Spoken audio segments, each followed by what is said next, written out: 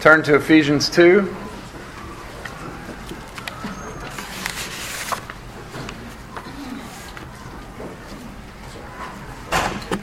Ephesians chapter 2. We're continuing our study of the book of Ephesians. We're still working through verses 8 through 10 in Ephesians 2.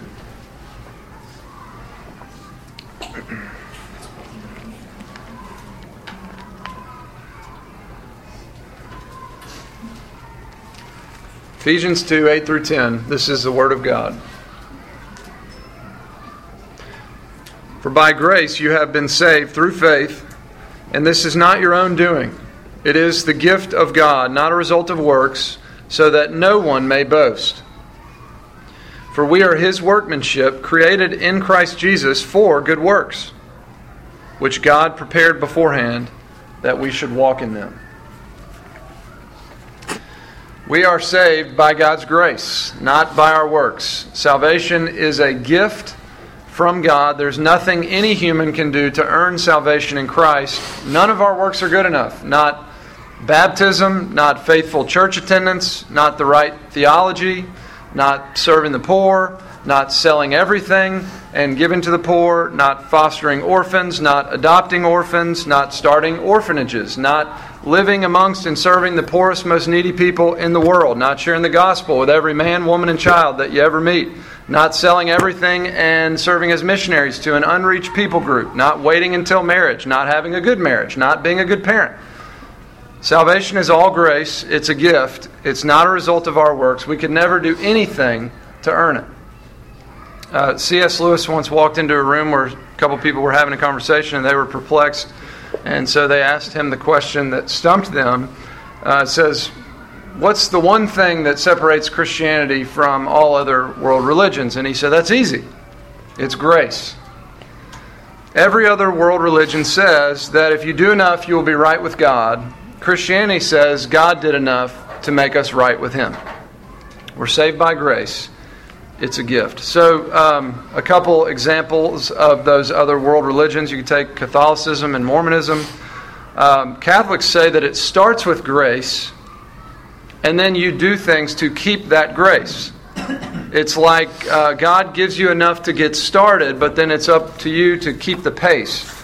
And we say that God gives you sufficient grace at the beginning, grace that you could never lose, grace that will indeed last to the end. Or how about Mormons? I used to have a Mormon friend who told me they believe that you do all that you can do, and when you get to the end of your goodness and your good works, that's when grace takes over.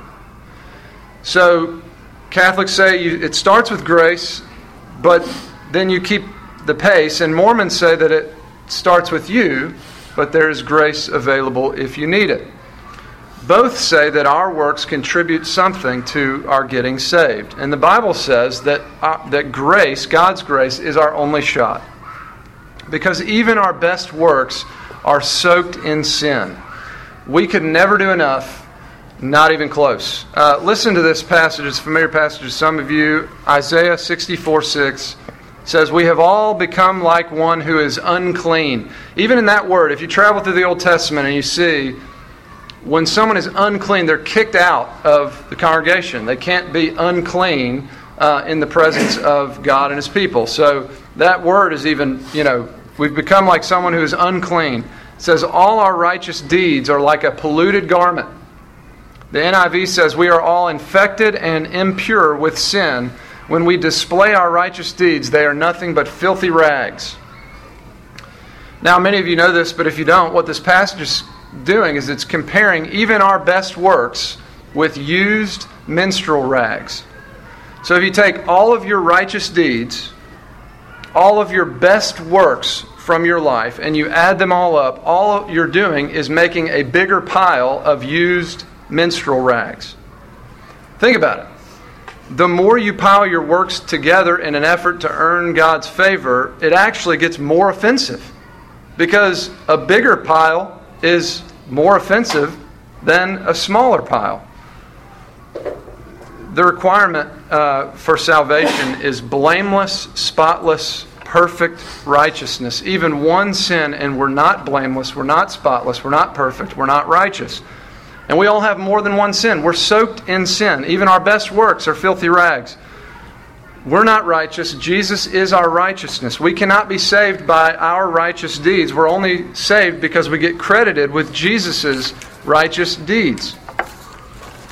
Only Jesus perfectly fulfilled God's commands without sin. Only Jesus is perfect, spotless, blameless, righteous. He alone is worthy of being in God's family. But because of God's grace and mercy, Jesus took our sin on Himself. Our sin was credited to Him. His righteousness gets credited to us. All to say, salvation is in Christ alone, by grace alone, not grace plus anything we can do, by faith alone, not faith plus works, not our work, God's work. It brings us back to Ephesians. God predestined us in Christ before the world began. That's God's work. He adopted us into His family through Christ. Again, that's His work. Jesus redeemed us. He paid for our sins. All this is a gift from God. And as we talked about last week, even the ability to believe is a gift. God caused us to be born again and fit us with saving faith in order to believe in Him. By grace we have been saved. Nothing we can do, not anything we've done. All right. Any thoughts or questions to that point? Question. I've had people talk to me, I guess, who put a lot more emphasis on works in salvation. They use like James 2, like they use the Bible, like saying that you're justified by works or whatever. Mm-hmm. Like, what do you say to people when you want to say justification by grace alone, faith alone? And James is saying, you know that you're also justified. You're justified by works. Yeah, that's a good question. I would say Dr. Young has put it this way, and I like the way he's put it, so I'm not going to change it. But he says, our works are not meritorious. They don't earn us anything, but they are necessary. They are a necessary outflow of someone who has received grace does have works. And that's actually where we're going next. So hold on to that, and if it's not sufficient for you, you can ask it again, all right, or tweak it at the end. So all that said about grace, not works, though we are not saved by works, we are saved for works. That's what our passage says. So look back at the passage in Ephesians. By grace you have been saved through faith. This is not your own doing. It is a gift of God, not a result of works, so that no one may boast. For we are His workmanship, created in Christ Jesus for good works, which God prepared beforehand that we should walk in them. Though we're not saved by good works, we are saved for good works. And as far as I can see, this is the most important balance to maintain in the Christian life. On the one hand, we must hold dear to the fact that salvation is all grace, not works. On the other hand, we must champion the fact that those who have been saved, the very purpose of our existence as saved people on earth, is good works. Again, going back to, I mentioned Catholicism earlier. Catholicism says grace comes in the beginning and then we do good works in order to get saved. Grace plus works. That's not what our passage says. Our passage says that God's grace comes and completely saves us, and as saved people, we do good works. So I don't know if that's helpful in talking about your passage, but the reality is, I think it's those who are made right with God do have good works, and there's not an exception, And so, anyway. In fact, our passage says that God gives grace to rescue us and then recreates us in Christ. And as new creations created by God in Christ, we do good works. Not that they contribute anything to earning our salvation. We can only do good works because we're saved, at least as it prescribes. We're not saved by works, we are saved for works. So if we're going to get the balance right, we need to understand regeneration or the new birth, being born again, because that's really the great transition in our passage today. And that's the great transition in our lives that will help us have a right understanding of works, the transition from death to life. Look back at all of Ephesians 2, starting in verse 1. Verse 1 says, "You were dead in your trespasses and sins." Verse 5 says, "Even when we were dead in our sins, God made us alive. By grace you have been saved." So we were dead, God made us alive, and this is God's grace at work in our lives. We could never have earned it. We were dead in our sins. Spiritually dead, that is. Jesus earned salvation. Then God gifted us with salvation that Jesus earned, bringing us from death to life. Verse 8 and 9 kind of continuing this. By grace you've been saved, not works. But then there's verse 10, and it tells us the result of this new life being breathed into someone. What does it look like for God's grace to come into someone's life? A new creation. The dead come to life. So, grace is not just a concept, it's a transforming reality. We are God's workmanship. He created us in Christ Jesus. It's all a work of His grace. He rescued us from sin, He recreated us in Christ, and He recreated us so that we would walk in the good works that He prepared for us. Now look, many of you, like me, have been freed by the wonderful news of God's grace, freed from always feeling like you have to earn it, but never feeling like you could. Freed from, as we talked about and laughed about, I don't mean to make fun of it, but freed from walking down front again or saying the prayer again just to make sure that you meant it. You know, well, maybe I didn't really mean it those first 14 times. Because we've grown in knowing that God's grace is full and final and sufficient. That said, we grace lovers can tend to swing the other way and not be too concerned about how we live. Because we hear so much that our works can't save us, we can devalue the place of Christian works, or works, good works in the Christian life. We emphasize grace, and we should.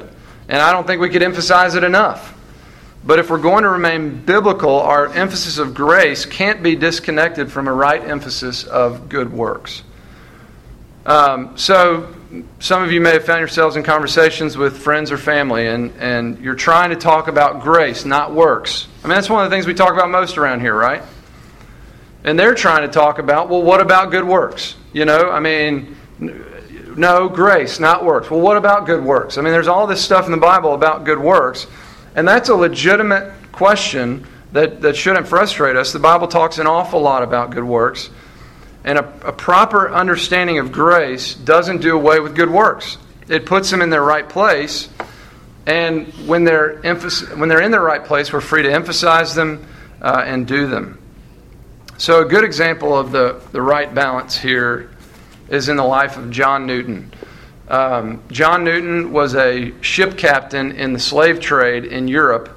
In the mid to late 1700s, he would take African slaves on his ships in horrendous conditions, and he would sell them to owners that would, to mistreat them is just so understated. I mean, they were treated worse than animals. But while working the slave trade during a storm out at sea, Newton became a Christian. He was afraid that the boat was going to sink, and he called out to God, and he was born again. He became a Christian. He later became a pastor, and he became a hymn writer, and he wrote one of the most famous hymns, maybe the most famous hymn in church history, which is Amazing Grace. Newton later became a pastor and a mentor to a guy by the name of William Wilberforce. So Wilberforce was in politics, and he was fighting the slave trade even before he became a Christian. He becomes a Christian, and he's thinking, you know, now that I'm spiritual, I should go live a life of prayer and solitude like a monk. And Newton counseled him to stay in politics and to fight the slave trade and not leave politics. He should stay. Newton supported him throughout. He loved God's grace. He wrote Amazing Grace. I mean, is there a better statement of what we love to and know to be true in as a summary statement in the Scriptures than Amazing Grace? He was also passionate about the abolition of the slave trade and an avid supporter of William Wilberforce. He knew he was not saved by works, Amazing Grace, but he was saved for works, and these good works, particularly in the slave trade, were one of the things that marked his life. So Wilberforce ultimately led the charge of the abolishing the slave trade in Europe, and Newton was still alive to see the end of it and rejoice in it. And the abolition of the slave trade in Europe ultimately led to the end of slavery in the States. So the man most synonymous with ending the slave trade is William Wilberforce. But behind Wilberforce was his pastor, John Newton, author of Amazing Grace, champion of God's grace, passionate supporter of the abolition of the slave trade. So you see both things at work in his life. Saved by grace, not works, but indeed saved for works. And we can see some of those works. So then, question for you. As a Christian, is it right to work hard at good works? And I mean like work hard, like to exhaustion, depletion. Absolutely.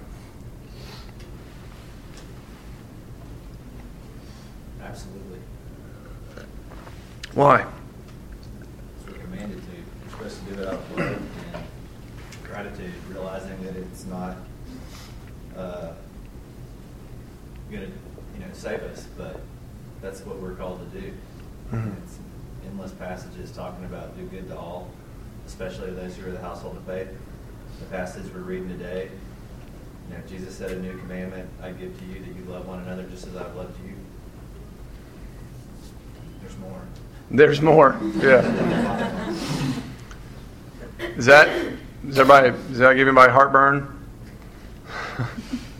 Part of me feels like there's a fine line too, because I feel like if you get to the point of exhaustion, not exhaustion, but I feel like you get to a point where you get kind of angry and you get so depleted. We see where Jesus retreated at times, and you get to the point where you're angry and you're just doing it because you think you have to. Mm-hmm. I feel like it has to be out of a place of an overflow of God's grace, and we should work hard with it. It's kind of both and. Mm-hmm. But I think if you start losing that, where it just becomes you're working in the flesh, working hard because you think you have to, I think maybe you need to step back a little bit. I don't know. Well, I think for anyone who labors in the things Jeremy's talking about at good works, our flesh loves, to try and steal glory, and so we're always prone to slip back into the mindset of, this is why God loves me. Look at me and look at those other people, and I mean, obviously I'm doing pretty good, and you kind of slip back into the whole thing of, working to earn God's favor, not remembering that we have God's favor in full. So it is a both and. Chris, it's also best to do those good works, I think, inside your spiritual gifts. Mm-hmm. What are the skill sets that God's given you, us, me? Mm-hmm. What are those gifts? Because you will definitely be exhausted if you're trying to do something outside of your spiritual gifts that someone else has assigned for you to do mistakenly. That can also amount to burnout. Mm-hmm. I think exhaustion might be inevitable, but it might not be biblical. The idea of work was pre-fall. Exhaustion and toil is post-fall. I think part of redeeming work and redeeming our good works is to enjoy them, have and when you get to the point of exhaustion, this is just the idea of exhaustion. I'm not sure if that's something to try to attain when really Christ tells us to abide. I mean, that seems a little bit more passive. I know there's a active part that we're supposed to be playing, but when it gets down to John 15 and our union with Him, He says abide. Mm-hmm. And so I don't know if exhaustion is the thing that we should go for. Mm-hmm. It's sort of rooted in grace. I mean, I think exhaustion will happen. Yeah. But I'm not so sure that's right. Yeah. Do you sleep good every night when you go to Cuba? Right. Yeah, no. But I should. Yeah. Well, maybe so. But I should. But yeah. We're dealing with what's reality versus what's biblical. Yeah. I was thinking about, of course, the life of Jesus. We're not Jesus, but even the commands of Jesus, take up your cross, follow me. I think there's a part of which we should expect that the Christian life is going to be hard. We're going to find ourselves depleted. we're going to find ourselves, even though called and maybe gifted in certain ways, they're not, even those gifts are not natural to us. There's natural skills that are not necessarily spiritual gifts. I'm gifted in ways spiritually that are not natural to me and that are exhausting to me and that I have to depend on God for every time. You may not think that, speaking is one of those, but it is. My natural tendency is not to get up in front of a bunch of people and speak. Now, it's a spiritual gift that I think God, but I'm constantly having to depend on Him for that. And I think there's a way, if I try to do that in my own strength, even leads to greater exhaustion, depletion, that sort of thing. I was thinking this week about Romans 12:1. I'll read it to you. It's a familiar passage, but it says, I appeal to you, therefore, brothers, by the mercies of God. So what Paul has done all through Romans 1 through 11 is just spell out and break down the grace of God, the mercy of God. It's all about grace, Romans 1 through 11. And he's then changing gears and appealing, he's reminding them of what he's just talked about. It's all grace. I appeal to you by the mercies of God to present your bodies as a living sacrifice, holy and acceptable to God, which is your spiritual worship. And I was just even thinking about, a living sacrifice, which is our worship. Our bodies, present them to God as a living sacrifice. Not to earn it. We've already earned it. It's all because of mercy already given, full grace already received. It's only possible because of God's grace and mercy. But think about, even that word, sacrifices were animals that were slaughtered to death. And Jesus was sacrificed for us. And I think living sacrifices, presenting their bodies in worship to God, can expect at times to be depleted, exhausted, even hurt in the process. I think the nuances of what you guys are saying are good, but I think it's absolutely right to work hard at good works, even to exhaustion. I was laying in bed the other night. Monday's my off day, and I'm a big fan of it. I've embraced working all the other days and really trying to get everything away from Monday in order to rest. And, like today, it'll start early afternoon, but just really, that's kind of my weekend. But there was something a couple weeks ago, and it was just one of those weeks where, things stacked up all week, and I was already particularly exhausted when I got to Sunday morning, and then it was an all-day Sunday thing. And there were two things that popped up for Monday that I just couldn't avoid. It was one of those things, it's like, you're not going to say no. One of them was a guy that was in Lakeside. It's pretty urgent. You need to go see him. But it ended up being 5 or 6 hours that day. And I woke up that day thinking, I'm more tired right now than I ever am on a Sunday evening or a Monday morning. So I laid in bed at the end of Monday night, and I was hurting, aching, exhausted, depleted. And God brought to mind, you're created for good works, recreated for good works. I prepared them for you so that you would walk in them. And it's not to say, I think, if I were to go like that every week, you wouldn't make it 6 weeks. You know what I mean? But at the same time, this was kind of an unavoidable thing that God had given. And so there's seasons of your life where you're going to be taxed beyond what is normal. You're going to be depleted, exhausted beyond what is normal. I think it's actually very helpful to know this other side and to remember this is a part of your redesign. I recreated you in Christ. You're born again and still here to serve, and sometimes that means you're going to be down and out. But that said, I like everything that everyone else was saying. We talked in here a couple weeks ago. There are quite a few of you that are in the process of making some decisions regarding foster care and or adoption, and I hope and pray that just starts it, and other people think that's a good idea. But that is a work that will lead to complete exhaustion.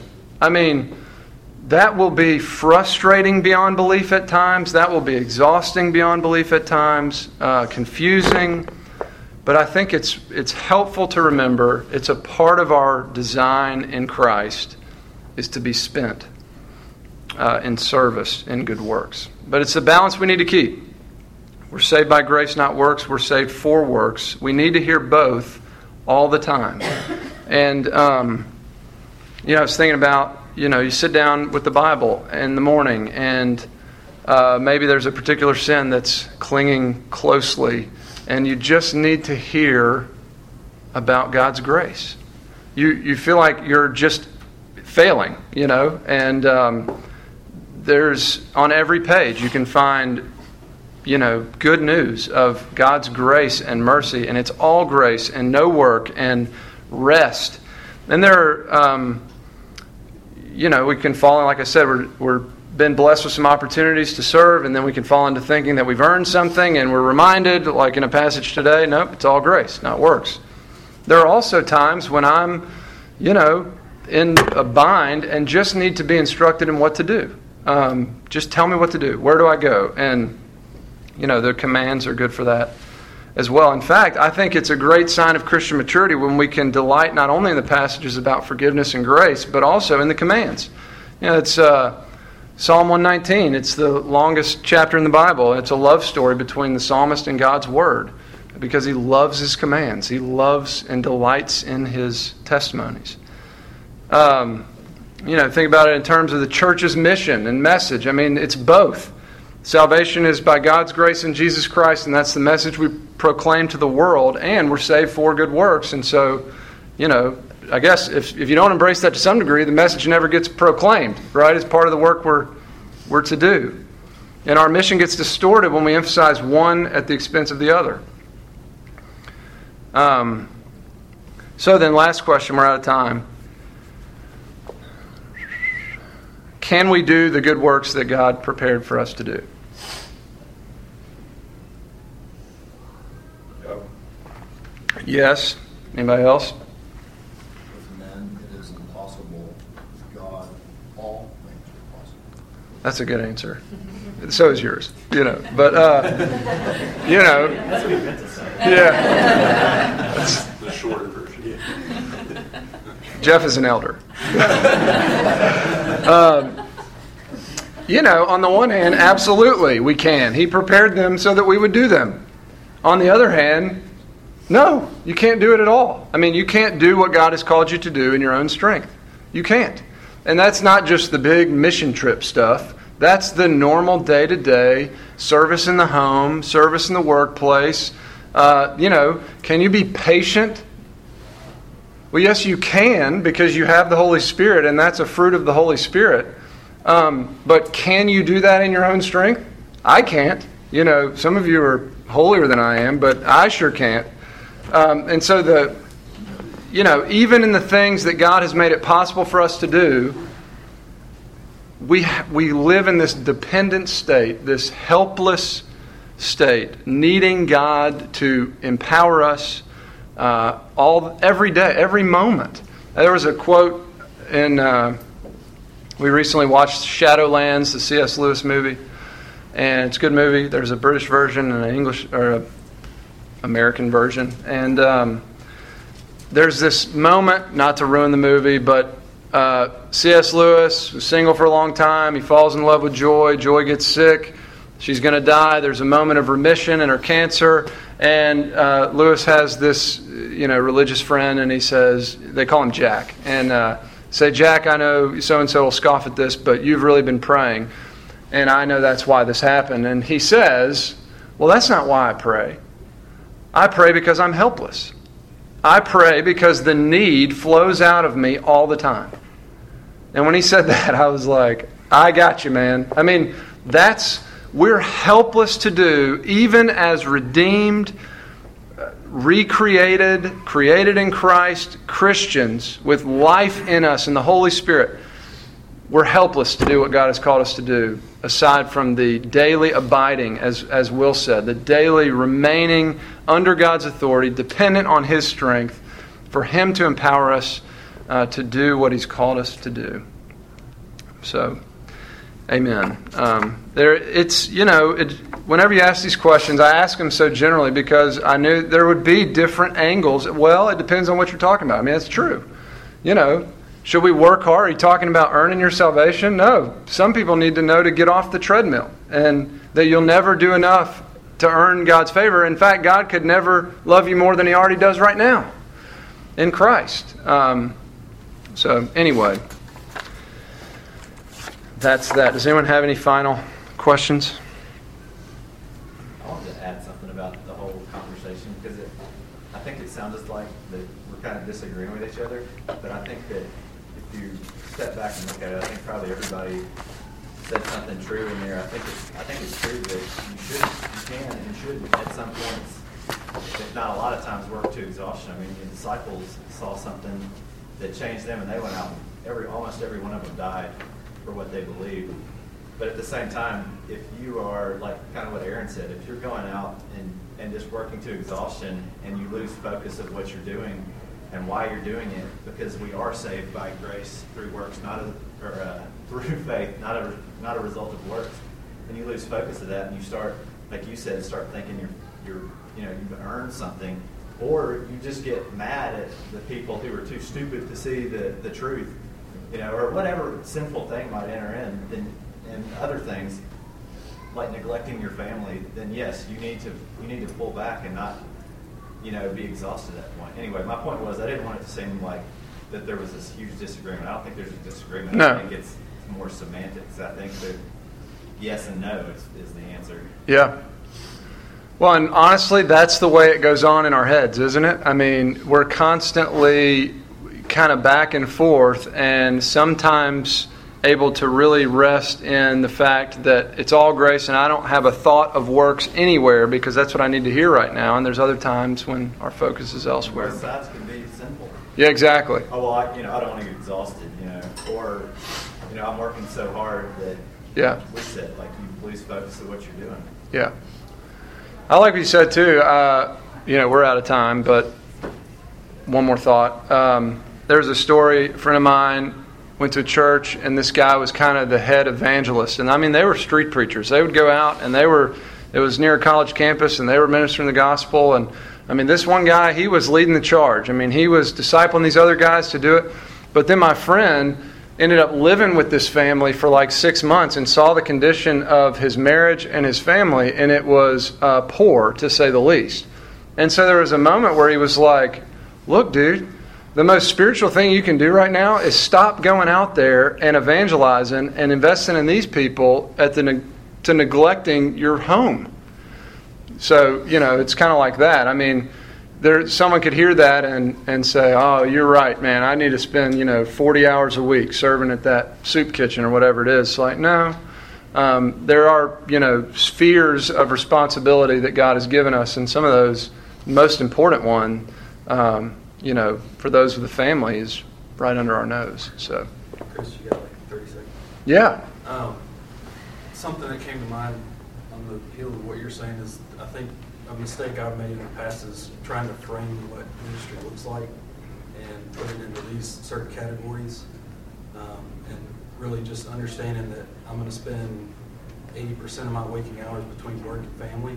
And if I'm not doing ministry there, then I'm wasting 80% of the time I have on earth. Mm-hmm. So I think just laboring just as hard with my 4-year-old reading in the Bible as I do, at a soup kitchen or whatever. That's important, and not to be disrespected. And not to feel guilty about the fact that that's where God has placed us, and these few people, I mean, these are some of the, like you say, 80% of our time is going to be spent here with an opportunity to invest in these relationships as a Christian, as a redeemed person, to serve and not be served. And, that's a good thought. All right, let's pray. Father in heaven, we thank you for this day. Thank you for your word. Thank you for your grace. Lord, we were dead in our sins. You made us alive. It is by your grace alone that we've been saved. And we do see, Lord, that you have saved us for good works. We desire to walk in them. But even then, we need your Spirit to empower us. We need your wisdom to know when certain good things are getting in the way of the other things that you've called us to do. And so would you give us wisdom, discernment, empower us by your Spirit to serve you faithfully, all the while remembering that it's all because of your grace. We pray in Jesus' name, amen.